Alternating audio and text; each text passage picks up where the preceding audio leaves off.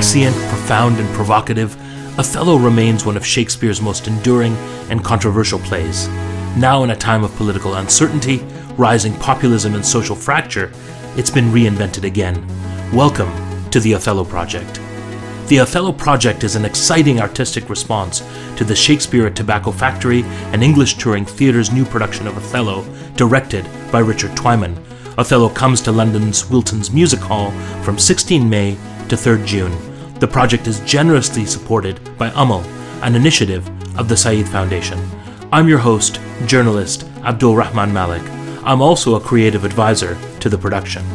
Each week, we're exploring some of the powerful themes, issues, and fault lines that Othello raises. If Othello is a character tortured by his public and private faith and his experience of violence, slavery, and the burden of assimilation, then the world he inhabits, the world of Venice, offers a similar, maybe worse deal to its women. Shakespeare only wrote 3 female characters into Othello: Desdemona, Iago's wife Emilia, and the Cypriot courtesan of sorts, Bianca. Yet they are so powerfully depicted in this production that the audience is left with no doubt that the role that patriarchy, gender injustice, and misogyny plays in the decisions and lives of all of its characters is profound. We talk through these issues with Nora Lopez Holden, who plays Desdemona, Hayat Kamil, who plays Bianca, and the brilliant assistant director, Floriana Dezu. This was one conversation that I didn't want to end. Every time we picked up a theme or idea, a dozen more presented themselves. We began with Nora, whose depiction of Desdemona has been lauded by critics, about how she expressed her character's heroism and what it was like to learn some Arabic. Enjoy the conversation.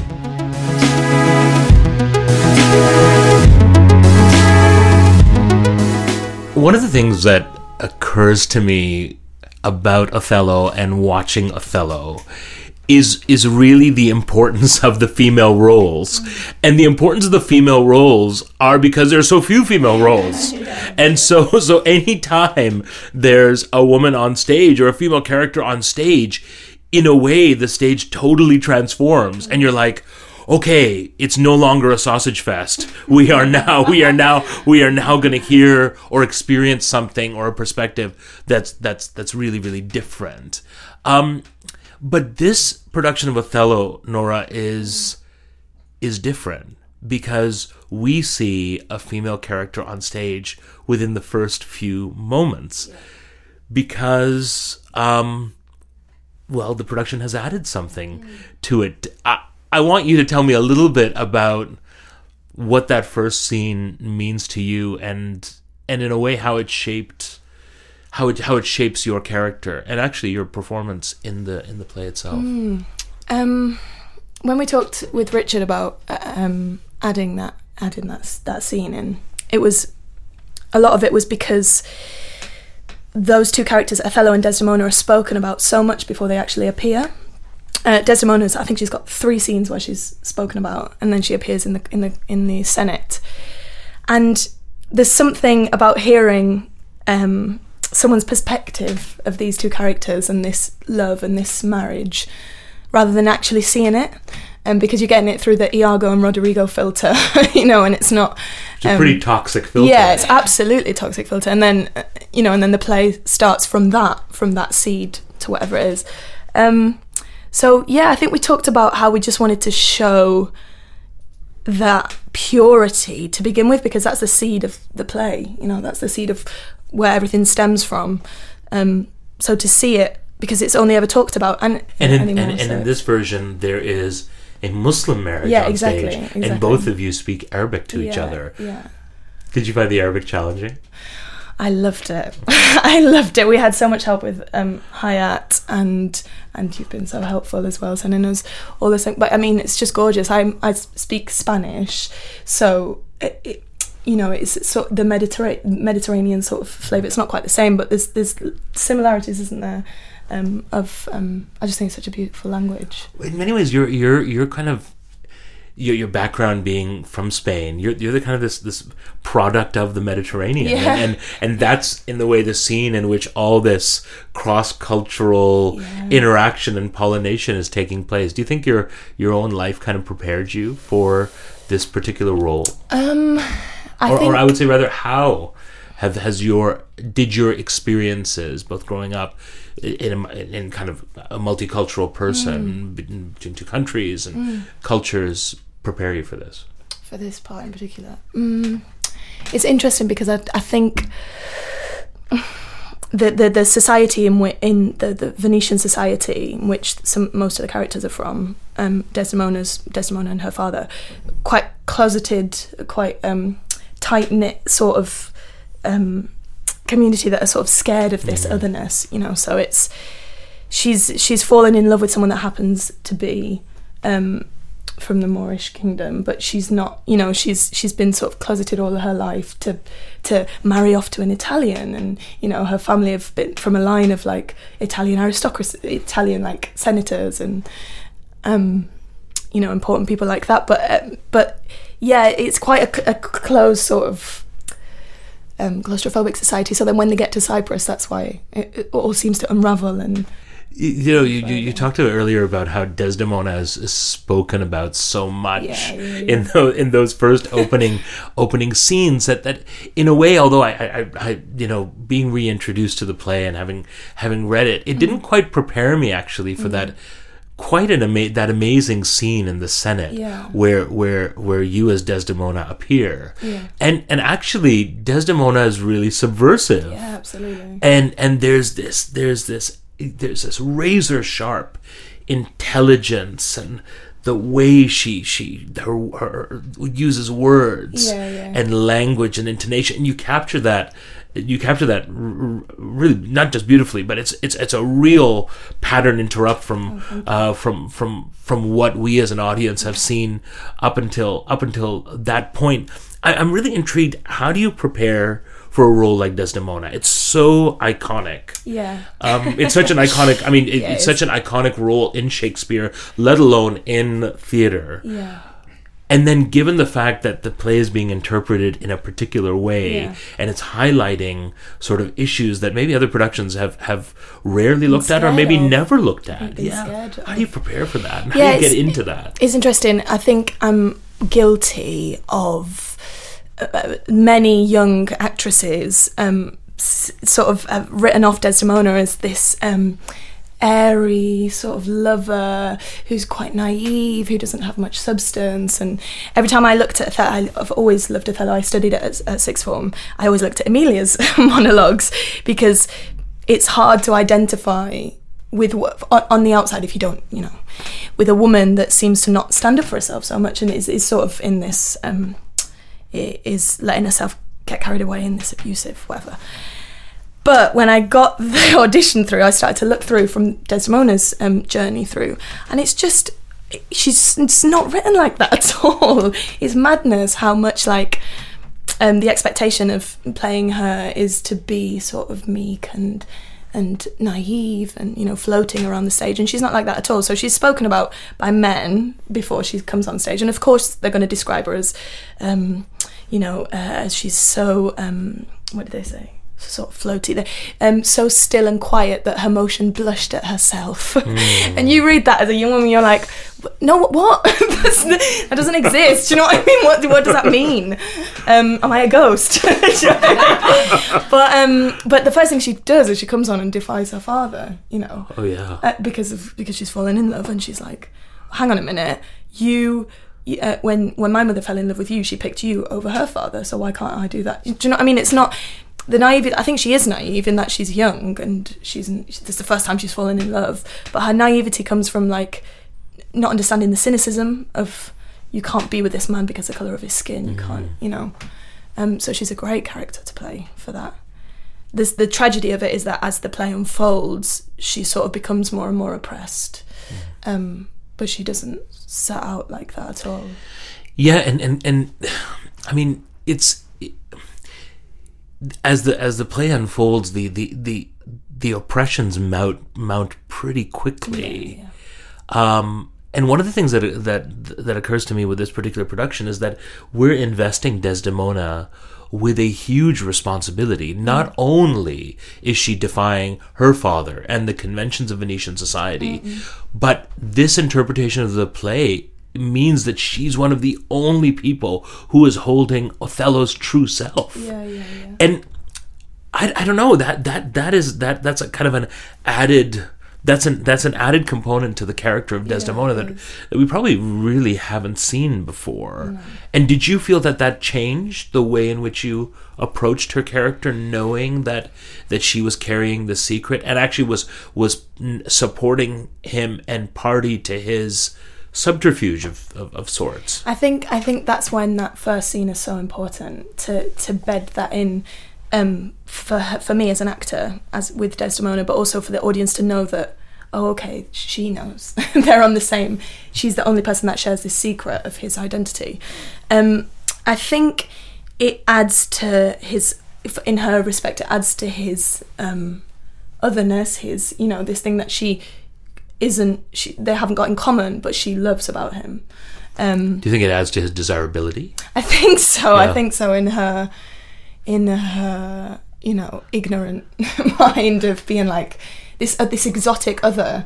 But the tragedy is that the otherness turns from exoticism and desire into like unknowing and fear, and suddenly it's like, well, my religion isn't the same as yours, so I can't understand why you're making the decisions that you're making, because and so the play does that. I mean, the play does that in so many different ways, and like in the switch of like the plot, how what once was positive and the heat of Cyprus is sexy and exciting suddenly becomes stifling and claustrophobic. It's the same thing as Othello's identity becomes like desirable for her, and then suddenly it becomes like terrifying because it's the unknown. And actually, Abraham's height, we talked a lot about. There is a real height difference. There's a big height difference, yeah, which in the first half is like, it's exciting because it's like he's this big guy that's like shoving her over his shoulder and like doing all these lifts, because we can't actually kiss unless he lifts me up, because it's hilarious. The height difference is ridiculous. And then in the second half, it's suddenly this massive guy who I've got no chance with because... he's so overpowering. So it's just, it's that juxtaposition of the same sort of elements becoming. I'm going to return to this in a second, but I mean, you sort of open that conversation about violence, because there is violence at the very core of this play, and the violence starts very early, and the threat of violence looms over it, and I think for watching it and just thinking about what happens during the second half of the play, even the way Desdemona's father behaves with her in the Senate, and it's quite a kind of it's a really uncomfortable moment as a member of the audience, because when he kind of rejects her, he does two things. One is that he gets physically close to hurting her and begins to hurt her, and I don't know how the audience takes it every night, but I remember sort of clenching my fists watching, even in rehearsal, feeling like, whoa, this is there's something really evil about his reaction. But then there's there's a second part, is that he kind of just throws her under the bus, so to speak, and says, well, it's no longer about our relationship. But Othello, even though I hate your blackness, your moreness, your otherness, know that even more wretched than you in some ways is this woman. And that's a shocking moment, because it's like these two almost violent words and violent act that's done. And I mean, I once again, I'm fascinated by the way an actor processes that, and how that kind of, those kind of messages embed in the way that you play the character. I think we were so keen to really bring out the like violent misogyny in the play, because it's a really cruel play in how the men treat the women.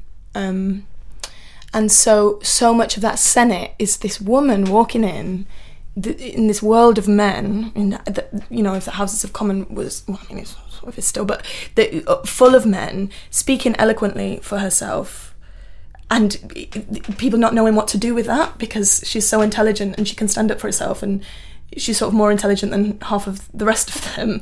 And then the instant like backhand to that is that, oh well, you're a woman, you're a creature, so I own you, and now your husband owns you, so here you are, I'm passing you on like a piece of trash or whatever.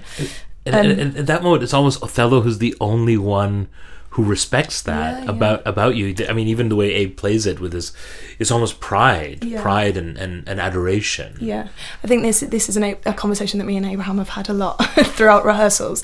Is that I think part of the reason why Desdemona falls in love with Othello is because he sees her in the way that she sees him as beautiful, in spite of any kind of prejudice that anyone else has. He sees her as a human being rather than a woman or a property or whatever. And we disagreed a lot on whether Othello was a misogynist to begin with. Then part of the tragedy of it is that, you know, that's part of the manipulation that Iago uses, is to be like, but she's a woman. Which is something that the purity of their love to begin with doesn't even... Do you know what I mean? That's part of the sadness, is that it doesn't even compute for him. Yeah, and so, there's a lot of sadness in this play.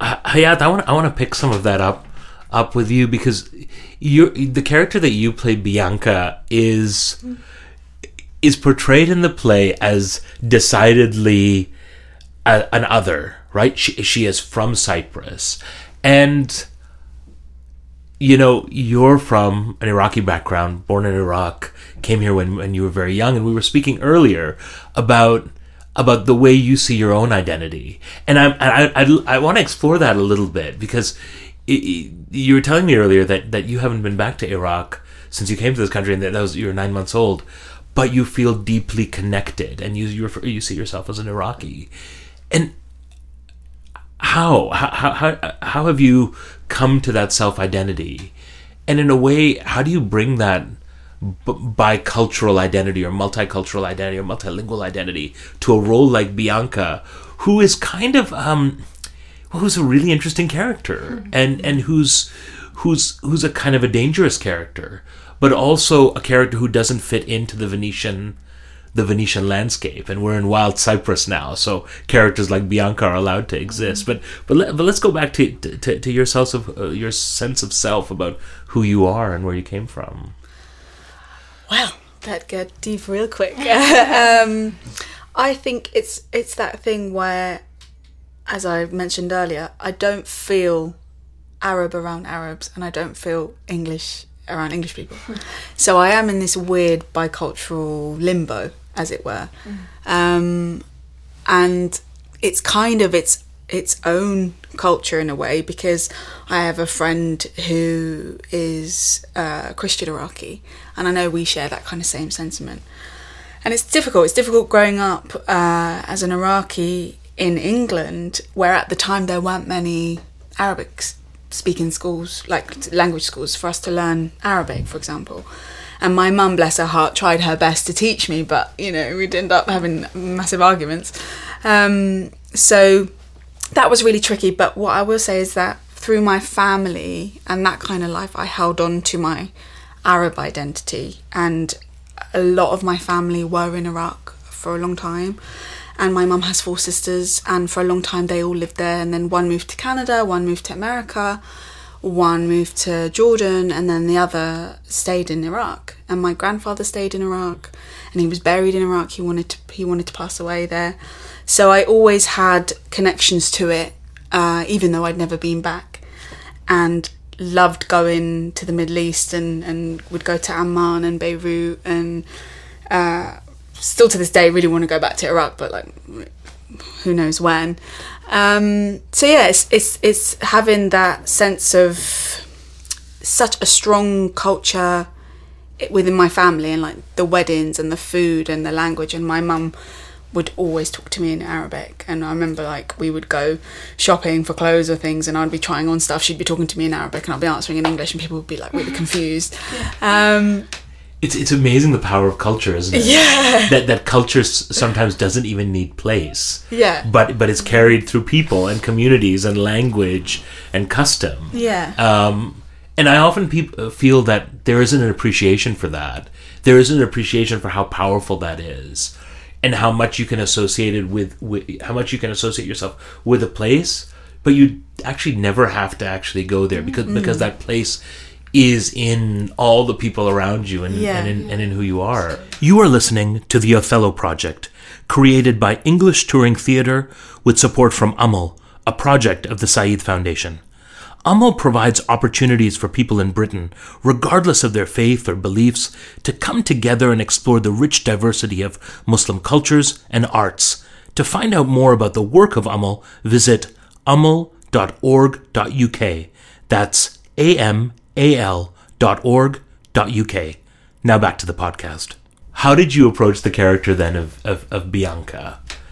Because Bianca plays a kind of a critical role in moving elements of the story along more than I had remembered it from reading it many years ago. Totally, yeah. And I mean, you bring a kind of a passion and an energy to that role, which it's actually because we're in Cyprus all of a sudden, and we're not in staid Venice where things operate according to certain rules. We get to Cyprus, and it's like all hell breaks loose. Yeah, exactly. And right in the middle of that is Bianca, who is kind of organizing the party, having relationships, is kind of directing things. So, I mean, how do you approach the role of a character like Bianca, and what does she mean to you in terms of the play? What does she represent, and what for you? What's the role that she plays in kind of being one of the protagonists of the story? I think touching on what Nora said about how, and what you said about as soon as it gets to Cyprus, it all unravels, and it's kind of on this really unsafe terrain and kind of like rocky journey. I think it, in terms of how I approached her, it was interesting when I went in for my audition with Richard, because I'm not Shakespearean trained, I'm not classical trained actor. I've not really done theatre before Shakespeare, and it's always been my fear. And I went into the audition absolutely bricking it, but Richard was amazing and like made me feel comfortable straight away. And I just went in with a really naturalistic portrayal of this woman who is so caught up with this guy and has such passionate and strong feelings towards him, and just playing it as a woman in love talking to the guy that she loves, and that kind of as a baseline. And then Richard said, okay, how about you do it in an Arabic accent and throw in some Arabic words? And I was like, oh, okay, this is exciting. So I did that.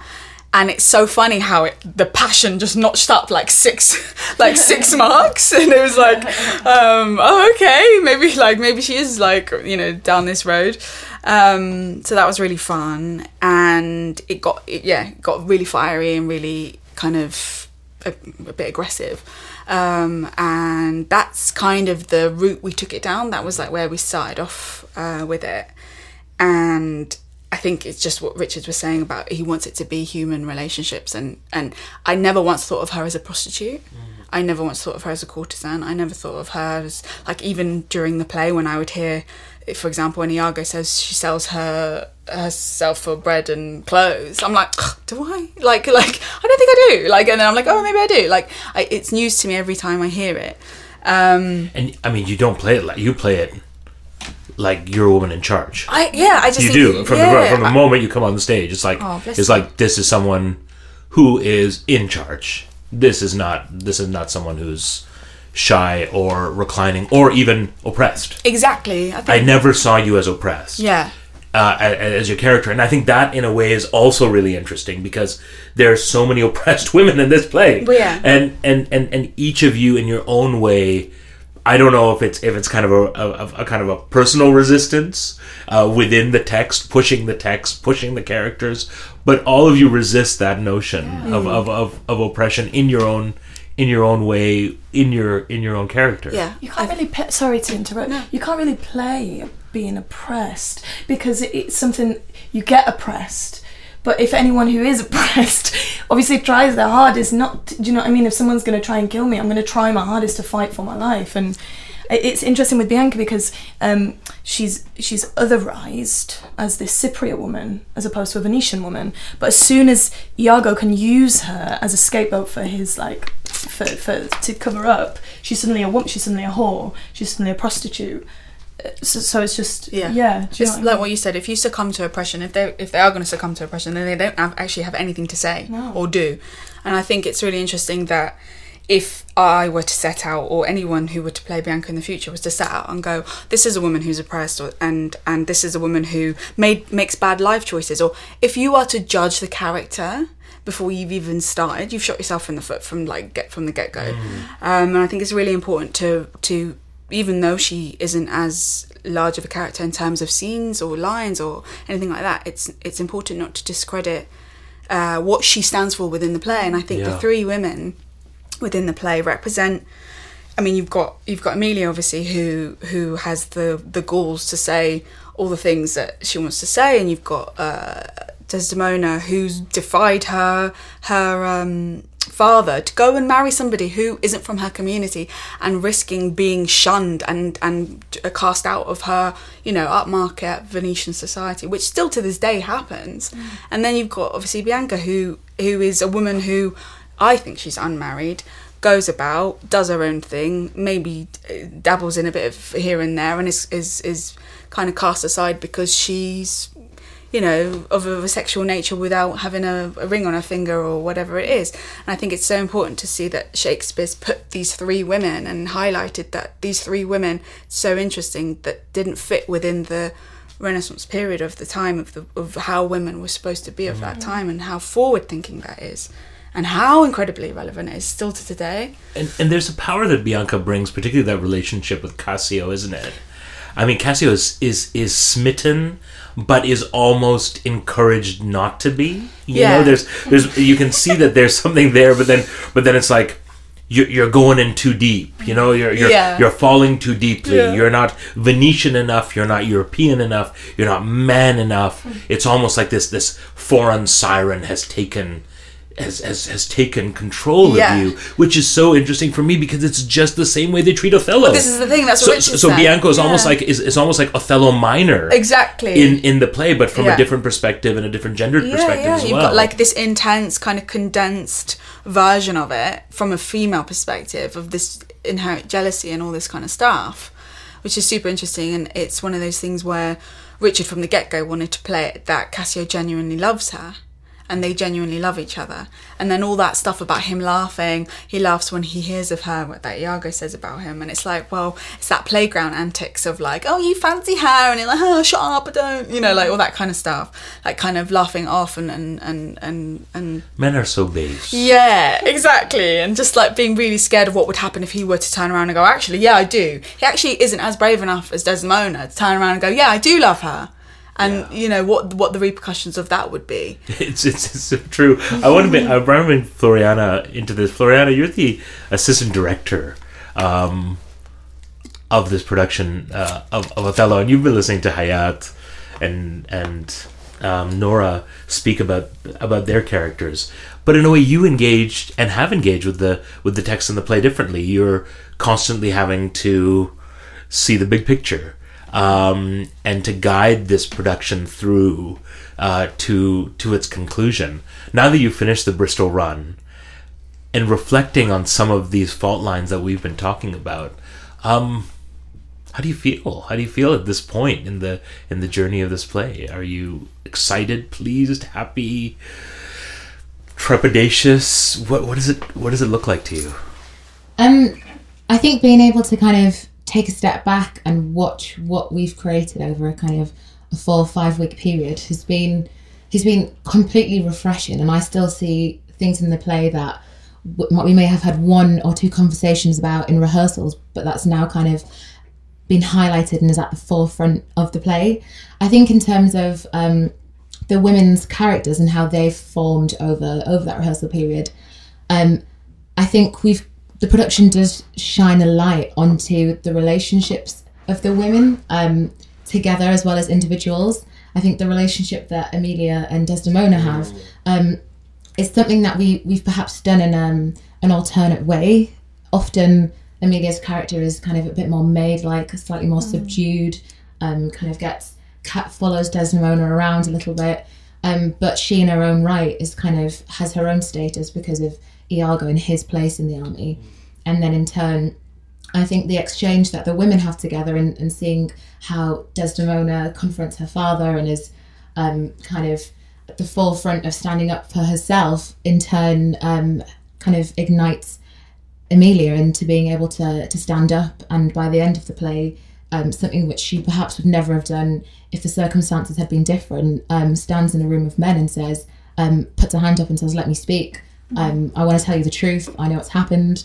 Listen to me. Like, literally begging them to hear her for who she is and the words that she's saying, as opposed to her gender and what it means to be a woman in that time. So I think that relationship between Desdemona and Emilia has something that's really stood out to me watching the play. I think for all of us, that scene, the willow scene, is it's really special. It's special to watch for a whole bunch of reasons. Yeah. But you're absolutely right. The intense intimacy between the two women in that scene, and actually how, in a way, that scene is almost a breath of fresh air, which ends very quickly because we start this decline into this, horrific conclusion.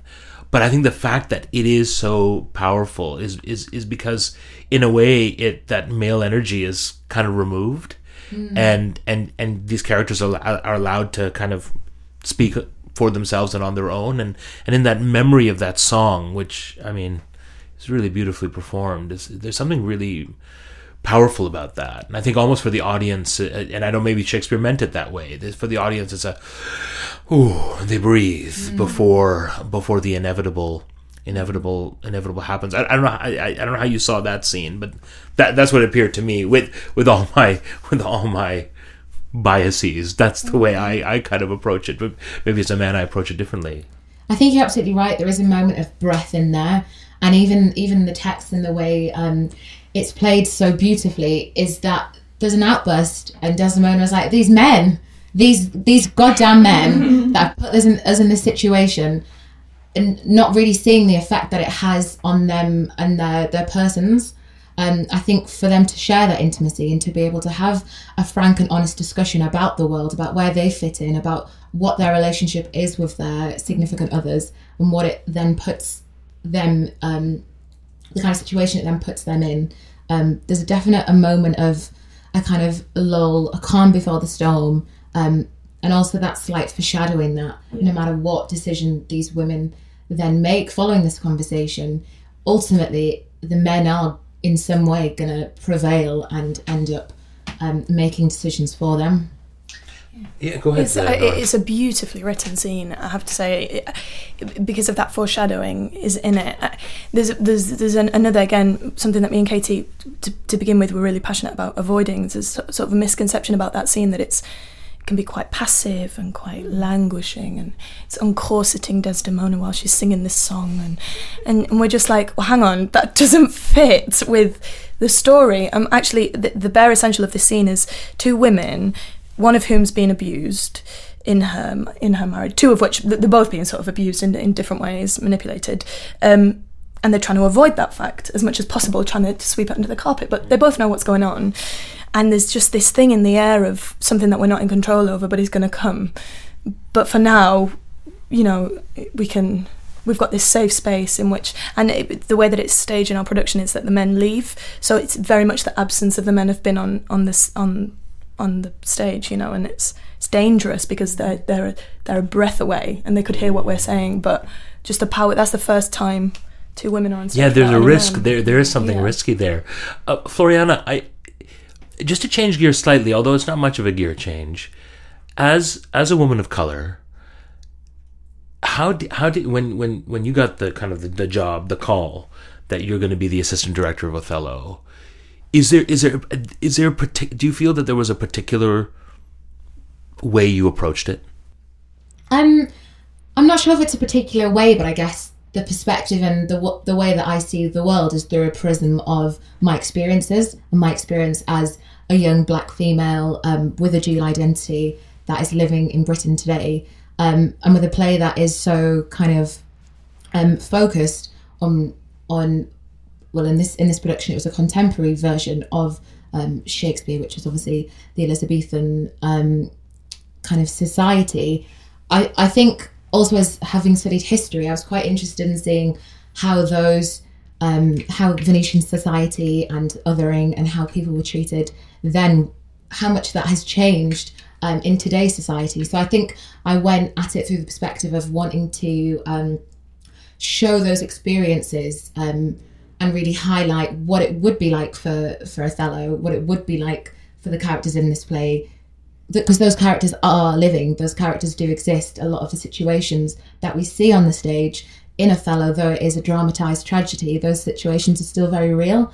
And I think Richard's kind of idea of showing the human aspect of it was kind of integral to was really showing the play in a truthful way, because the stories are so worth telling. It's so worth telling today because there's so many people out there that can relate to those in either. Yeah, it makes me wonder how much has changed. I mean, how much has changed in terms of these massive fault lines that Othello shows us up. Yeah, I think it's a very pertinent question, and one that I would have to say, sadly, I don't think a lot has. I think the ideas that this play are about are kind of long-standing questions that have been interrogated to some degree, but not a lot has kind of changed following them. I think though women, have achieved full suffrage in England, whether women are able to exercise their rights across the globe is still very much, in question as well.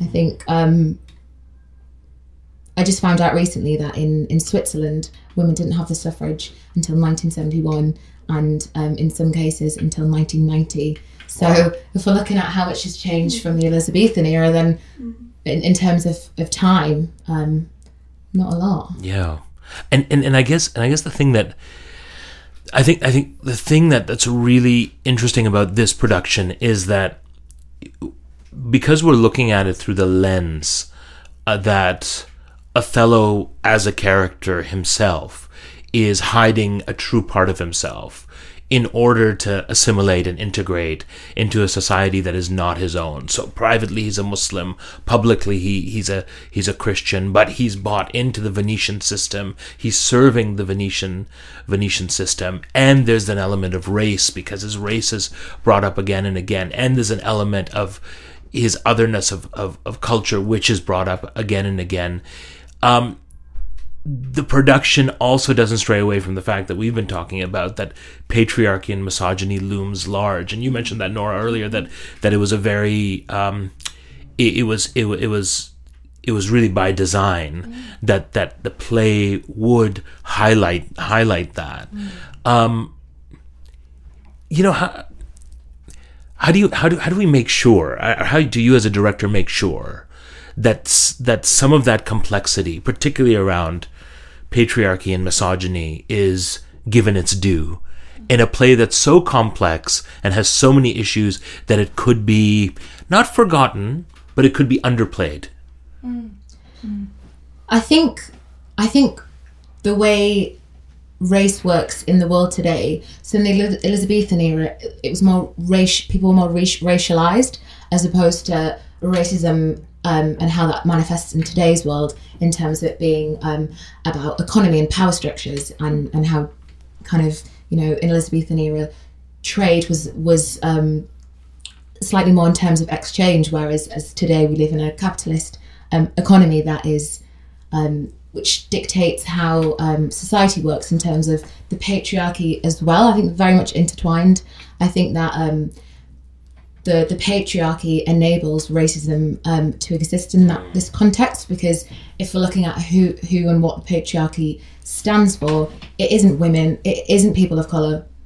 And so I think the two are quite closely intertwined. So it's through the relationships that we're able to explore the complexities of it, because we look at a group of people in a space, in a room, and we're able to read situations and body languages about things like power, about status, about how other characters perceive other people. And I think when we kind of look at that how that plays out in terms of narrative. We're able to build a bigger picture about the world that we're putting on stage.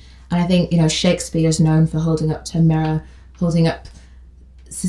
as a society and kind of being able to throw back to the audience what the world that they're living in is like. I think the audience doesn't come into the theatre not knowing anything. We had very intelligent audiences that were coming in with their own ideas and notions about what the play is already, about how they see the world. So I think as a director and as kind of in terms of steering the production, it's about giving people a way in, kind of highlighting things that will then trigger their own conversations and making an active audience member, as opposed to trying to show a kind of fait accompli. It's more about engaging them to think about the questions that we're... Well, I'm going to throw that over to Nora and Hayat, because when Floriana talks about power, the whole play is about power, and I mean, so much of what we know about misogyny and patriarchy, of course, is based on power, is on control, and I think as actors who are in role, how conscious are you of those power relationships? I guess you must be all the time as you're acting out those roles, and how much of your true selves is allowed to speak when you're always negotiating with power. It's something that we often talk about. When I speak as a brown Muslim man, the conversations my friends and I have is around constantly having to position ourselves against certain narratives about us. And then what happens when all of our narratives are then reactionary? And who am I? Am I just a big old reaction? And yet I feel you transcended that. I feel that your characters, regardless of how they're written, the way what you brought to your characters transcended merely reaction. But I want to, if you could pick apart how you did it, or how much you were aware of it. But that is how it's written as well. Do you know what I mean? It's not to take away. That is how it's written, but it's just something that over the years, the productions, it's gathered dust on, changing it to be the reactions. So the actors fall into the traps of playing the reactions, playing this oppressed woman who is everything that these men say I am.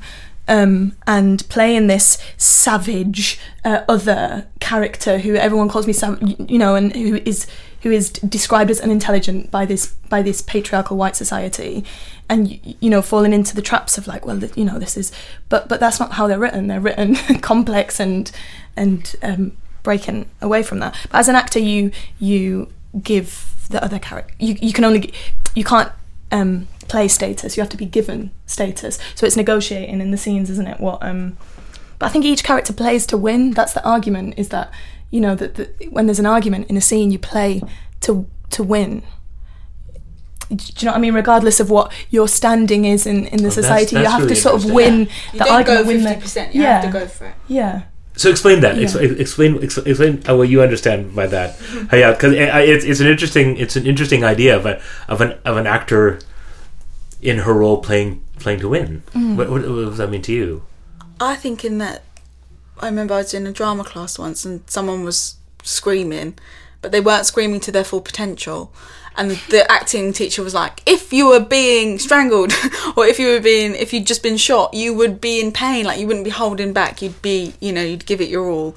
And I think it's easy to sometimes act to where you think you should be at with something, and it can be quite scary to go the whole way. And like what Nora said, they are written to have very, very strong opinions and perspectives. For example, with Bianca, when she comes in and kind of unleashes hell on Cassio and says, let the devil and his dam haunt you, which is basically saying let the devil and his mum haunt you. Like, it's quite a bold thing to come in and say.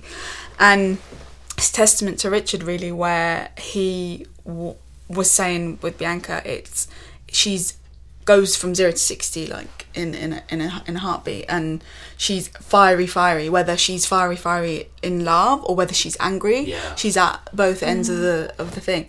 So it's never played down, it's never polite, it's never like apologetic, it's always loud and strong and these things. And I think it's such a breath of fresh air to be playing a classical role, but in such a, despite its size, its capacity, like she's massive as a character, which has been great. And the stakes are always really high. The stakes more than like 80% of the play are life or death. Yeah, so. that all of a sudden the stakes are already raised, but now in the way in which you've approached the characters, you've raised the stakes even more. You've called Shakespeare's bluff in a way. He's put his cards on the table, his chips on the table. He says, "I'm seeing you, and I'm gonna raise you because I'm gonna bring that other element to the fore." And maybe that's what makes this production special. That's what pushes it into that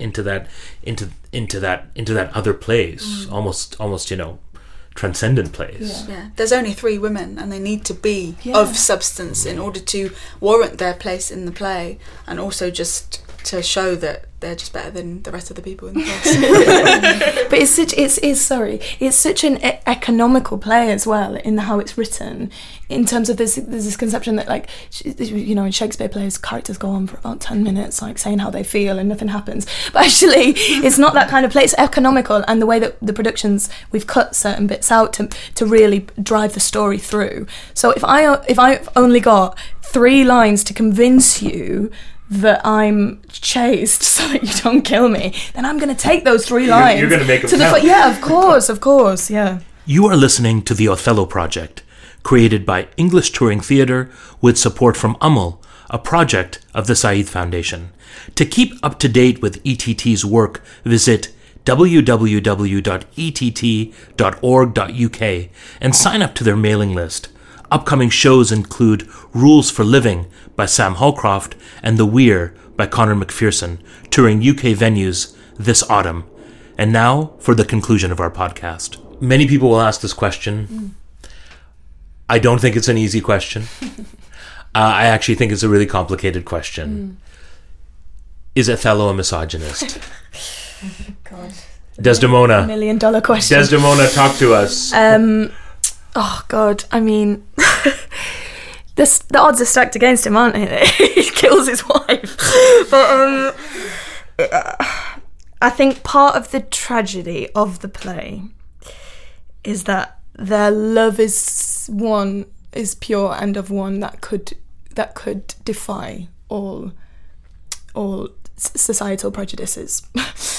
Unfortunately, the place in which the play happens is in this toxic masculine environment of soldiers, in which Othello can more easily relate to Iago because he understands him because of his gender. So he'll listen and believe anything that Iago says about this woman because, well, I can't trust her because she's a woman and I'm a man. Yeah, I have a big passion and strong belief that if the events of the play didn't happen, their love would defy all the social prejudice, because it's part of the reason why she falls in love with him. I think that he, in the first scene, when they're talking about their love in the Senate, his argument is, why don't you send for her and let her speak for herself? To which all the other men are like, that's hilarious, what, a woman speaking for herself in this male environment? But he sort of doesn't think twice about it because, he's this woman that she loves. I wonder about the background that Othello might have come from. I think I was talking to Abe about that earlier. If we imagine, say, Othello was from West Africa, and in West African Muslim tribal cultures, some of which are very matriarchal, some of which have strong female characters, and I think generally Muslim cultures actually do, then I think he would have approached the presence of women and the voice of women very differently than, post-Renaissance Christian Europe might have. And in a way, isn't it, Floriana, what Othello does, and not to excuse him, because we can't, but to understand that in a way, for him to do what he does, he needs to fully abandon his cultural and his spiritual past, in order to do what he does, because I can't bring myself to think that he would have considered that conscionable otherwise. Yeah, I think it's important to understand the, I guess, misogyny and how one becomes a misogynist. I think these things are learned, and whether and how much in assimilating did Othello take on this cloak of behaviorisms, which included treating women in a particular way, and whether had he not had to assimilate, and perhaps if he was somebody in passing who was then going to go back to West Africa, North Africa, a different culture and a different way of living and seeing the world, would he have done what he did? It's a question that we'll never know the answer to, but I think given the circumstances in the society that he was in, he was unfortunately able to make choices that those around him would have supported him in making those choices. I think it's society enabled him to kill Desdemona, and in society's eyes, if she was unchaste and if she was an adulterer, he in some way would have been commended, or there would have been some kind of light relief. It was a just act of killing, and I think we can't ignore that insidious side of it. And I think it's more complex than whether Othello is a misogynist, because that implies that it's a very fixed thing, and I think people can transcend or can become and unlearn certain things. So at some points, yes, he definitely is a misogynist, and he kills his wife. He's a murderer. But whether that is everything he could potentially have been or everything that he stands for, I think that's still open. What do you make of that, Hayat? I think it's important to factor in the jealousy as well, because I feel that, I'm sure a lot of people have experienced jealousy where you feel enraged and you don't feel yourself and you feel it takes over. And I think to factor that in with everything else that he's up against, like with Iago's insecurity as to what's happened with Cassio and his scheme in order to pit Othello and Cassio against each other and all that kind of stuff via Desdemona, I think it's really important to see how one can be led down this like crazy route and the repercussions of that, and leading him to kill his wife. Not, for example, if women were branded whores or whatnot, being sent to a convent or whatever it is, or cast out, but to actually kill his wife. He couldn't have been in his right mind, I don't think, to do that. And then obviously finding out the truth and then killing himself. I think that maybe is when the penny dropped for him, and he had that realisation and felt himself again and thought, oh dear, like what I've done now, that means that's it then. It's interesting to pick up both those things that in a way we're kind of agreeing with Floriana in terms of saying that misogyny is a process, and a man is accultured and shaped into becoming so violently hateful of women and a woman, that they would go to the extent of becoming murderous, and jealousy plays into that. But patriarchy, on the other hand, is a system. And while I guess we can argue about the process by which Othello became the man who murdered a woman, the woman who was his wife, I think we can probably all agree that the system in which this entire play exists is deeply, toxically patriarchal and oppressive. And we never leave that behind. Othello doesn't leave that behind, because at the end of it, we know that he's unprivileged because of his race, because of the religion that they think he came from, he continues to practice, but he'll always have a weight greater than a woman. And that's a burden. That's a burden that I imagine you as the female actors in the play bear. There's a systemic burden on this thing, which is patriarchy. Yeah. I think Othello reaches for misogyny and lies back on patriarchy when, as an insecurity of when he doesn't understand why this would happen. Oh, it's because she's a whore, of course. Do you know what I mean? He sort of reaches for it as a means to understand the otherness that is this woman that he you know. But it's just sad, because part of her bewilderment throughout the scene is I thought we were different to Emilia and Iago. I thought what we had was different, and it wasn't oppressive like them two. And suddenly he's coming out in this behaviour that is like exactly like the rest of them, which underpins in that, I think, one of the most important lines in the play. Oh, these men, despite how much she like endeavoured to believe that it was different, is actually.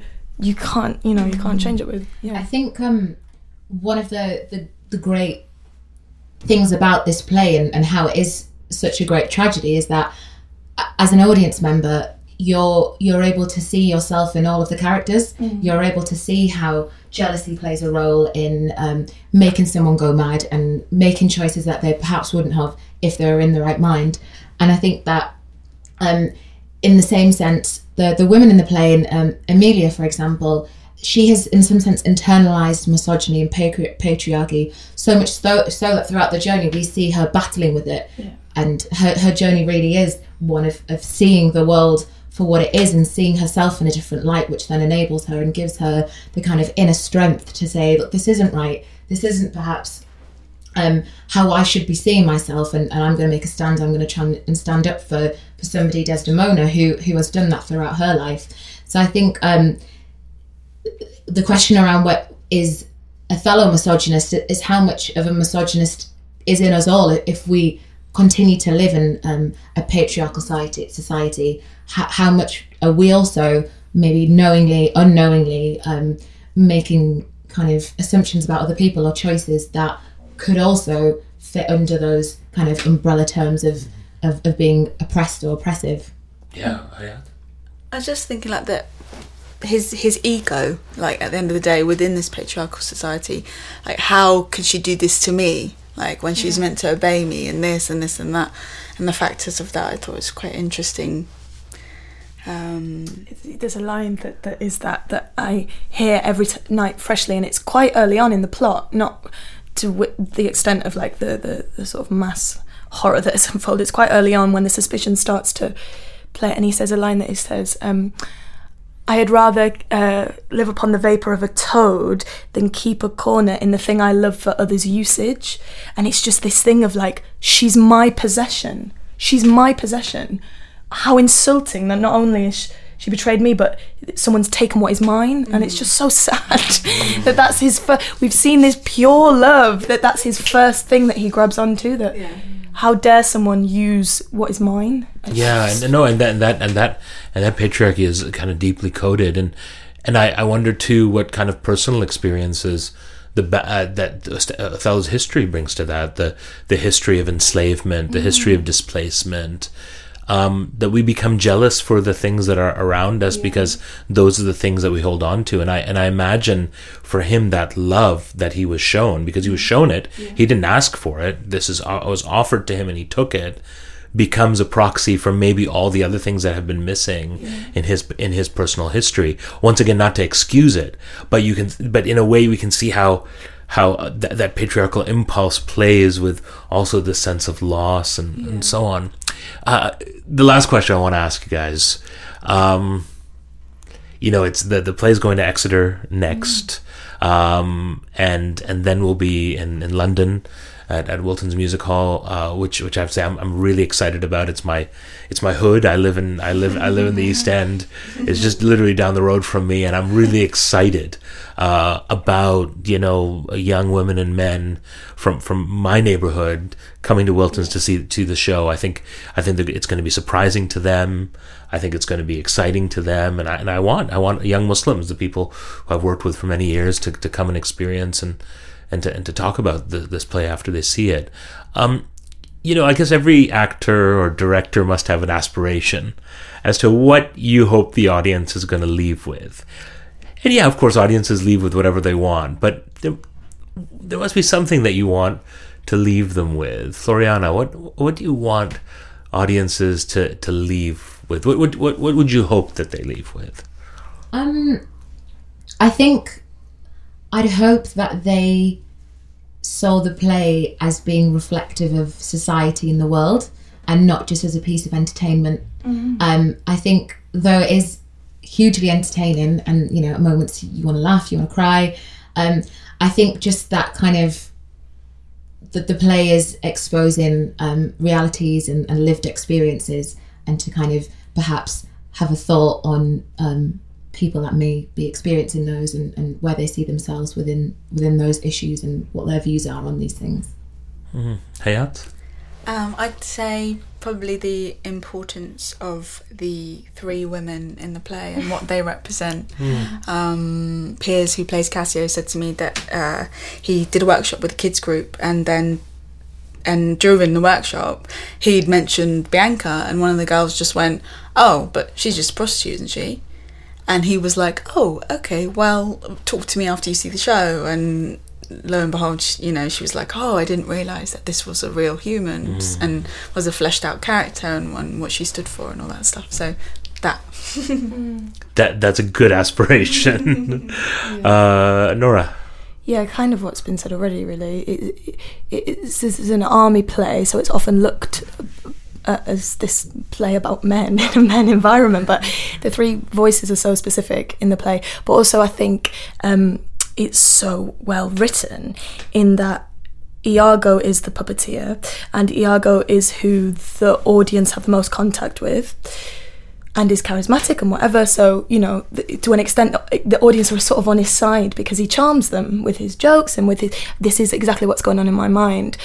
And then instantly, when you see what happens at the end, the audience are culpable for siding with this toxic white misogynist, and hopefully I always like the audience to come out feeling a bit guilty of all this toxic masculine banter that was so easy and most people laughed at, actually what that's caused and what those microaggressions and not just laughed at, probably laughed along with. Absolutely. So come out feeling guilty. Well, if anything, this conversation has been amazing and rich, and it's a real testament to what each of you have achieved, because I think there's something really remarkable in this process, but in this production. So I just want to say thank you for allowing me to be part of it. Thank you for sharing your experiences of going through it and continuing to go through it and continuing to develop it, and more than that, I sincerely hope that the big issues which this particular production has been able to raise are for the audiences who'll see it, and also for those people who engage with it as critics and as and observers, will actually highlight the ways in which all these things intersect, how patriarchy and misogyny and Islamophobia and racism and power structures are all sort of tightly wound around each other, and how this hundreds of years old play can give us a window into actually how tightly those systems are wound together. So not that Shakespeare is doing Shakespeare as a service, but I think you've done a great service. Oh, great. So thank you so much. Thank you. Thanks for having us.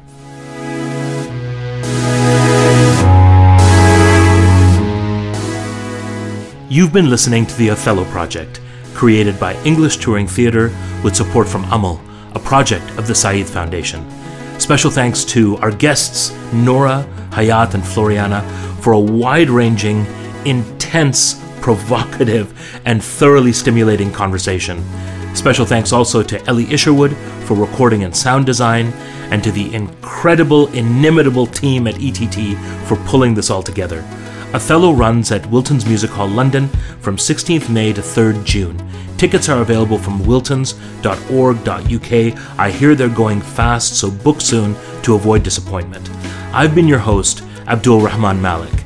Next week, we're joined by Matthew Carr, the author of Blood and Faith, The Purging of Muslim Spain, a remarkable book which looks at the process by which the Iberian Peninsula was cleansed, ethnically cleansed really, of its Muslim population. Matthew picks up the themes of the Moor and otherness and assimilation in a way that's going to shock you and make you think. It certainly did for me. This week's and last week's and the first week's podcast can be found on iTunes or your favorite Android podcast tool, or by visiting www.ett.org.uk. If you like what you've heard, please leave us a review. Last thing before we leave you this week, on the 20th of May at Wilton's Music Hall, we're having a full-day celebration and exploration of Othello. The Othello Project is live at Wilton's Music Hall from 12 noon right until the end of the evening. We have artistic responses from 3 incredible playwrights, spoken word, poetry, clips from a new documentary, and music from Kareem Samara, and some incredible food from the kitchen at Wilton's Music Hall. Join us at Wilton's Music Hall on the 20th of May for a day of celebrating this production of Othello and a day of ideas and artistic response. More information is available at wiltons.org.uk. Till next time.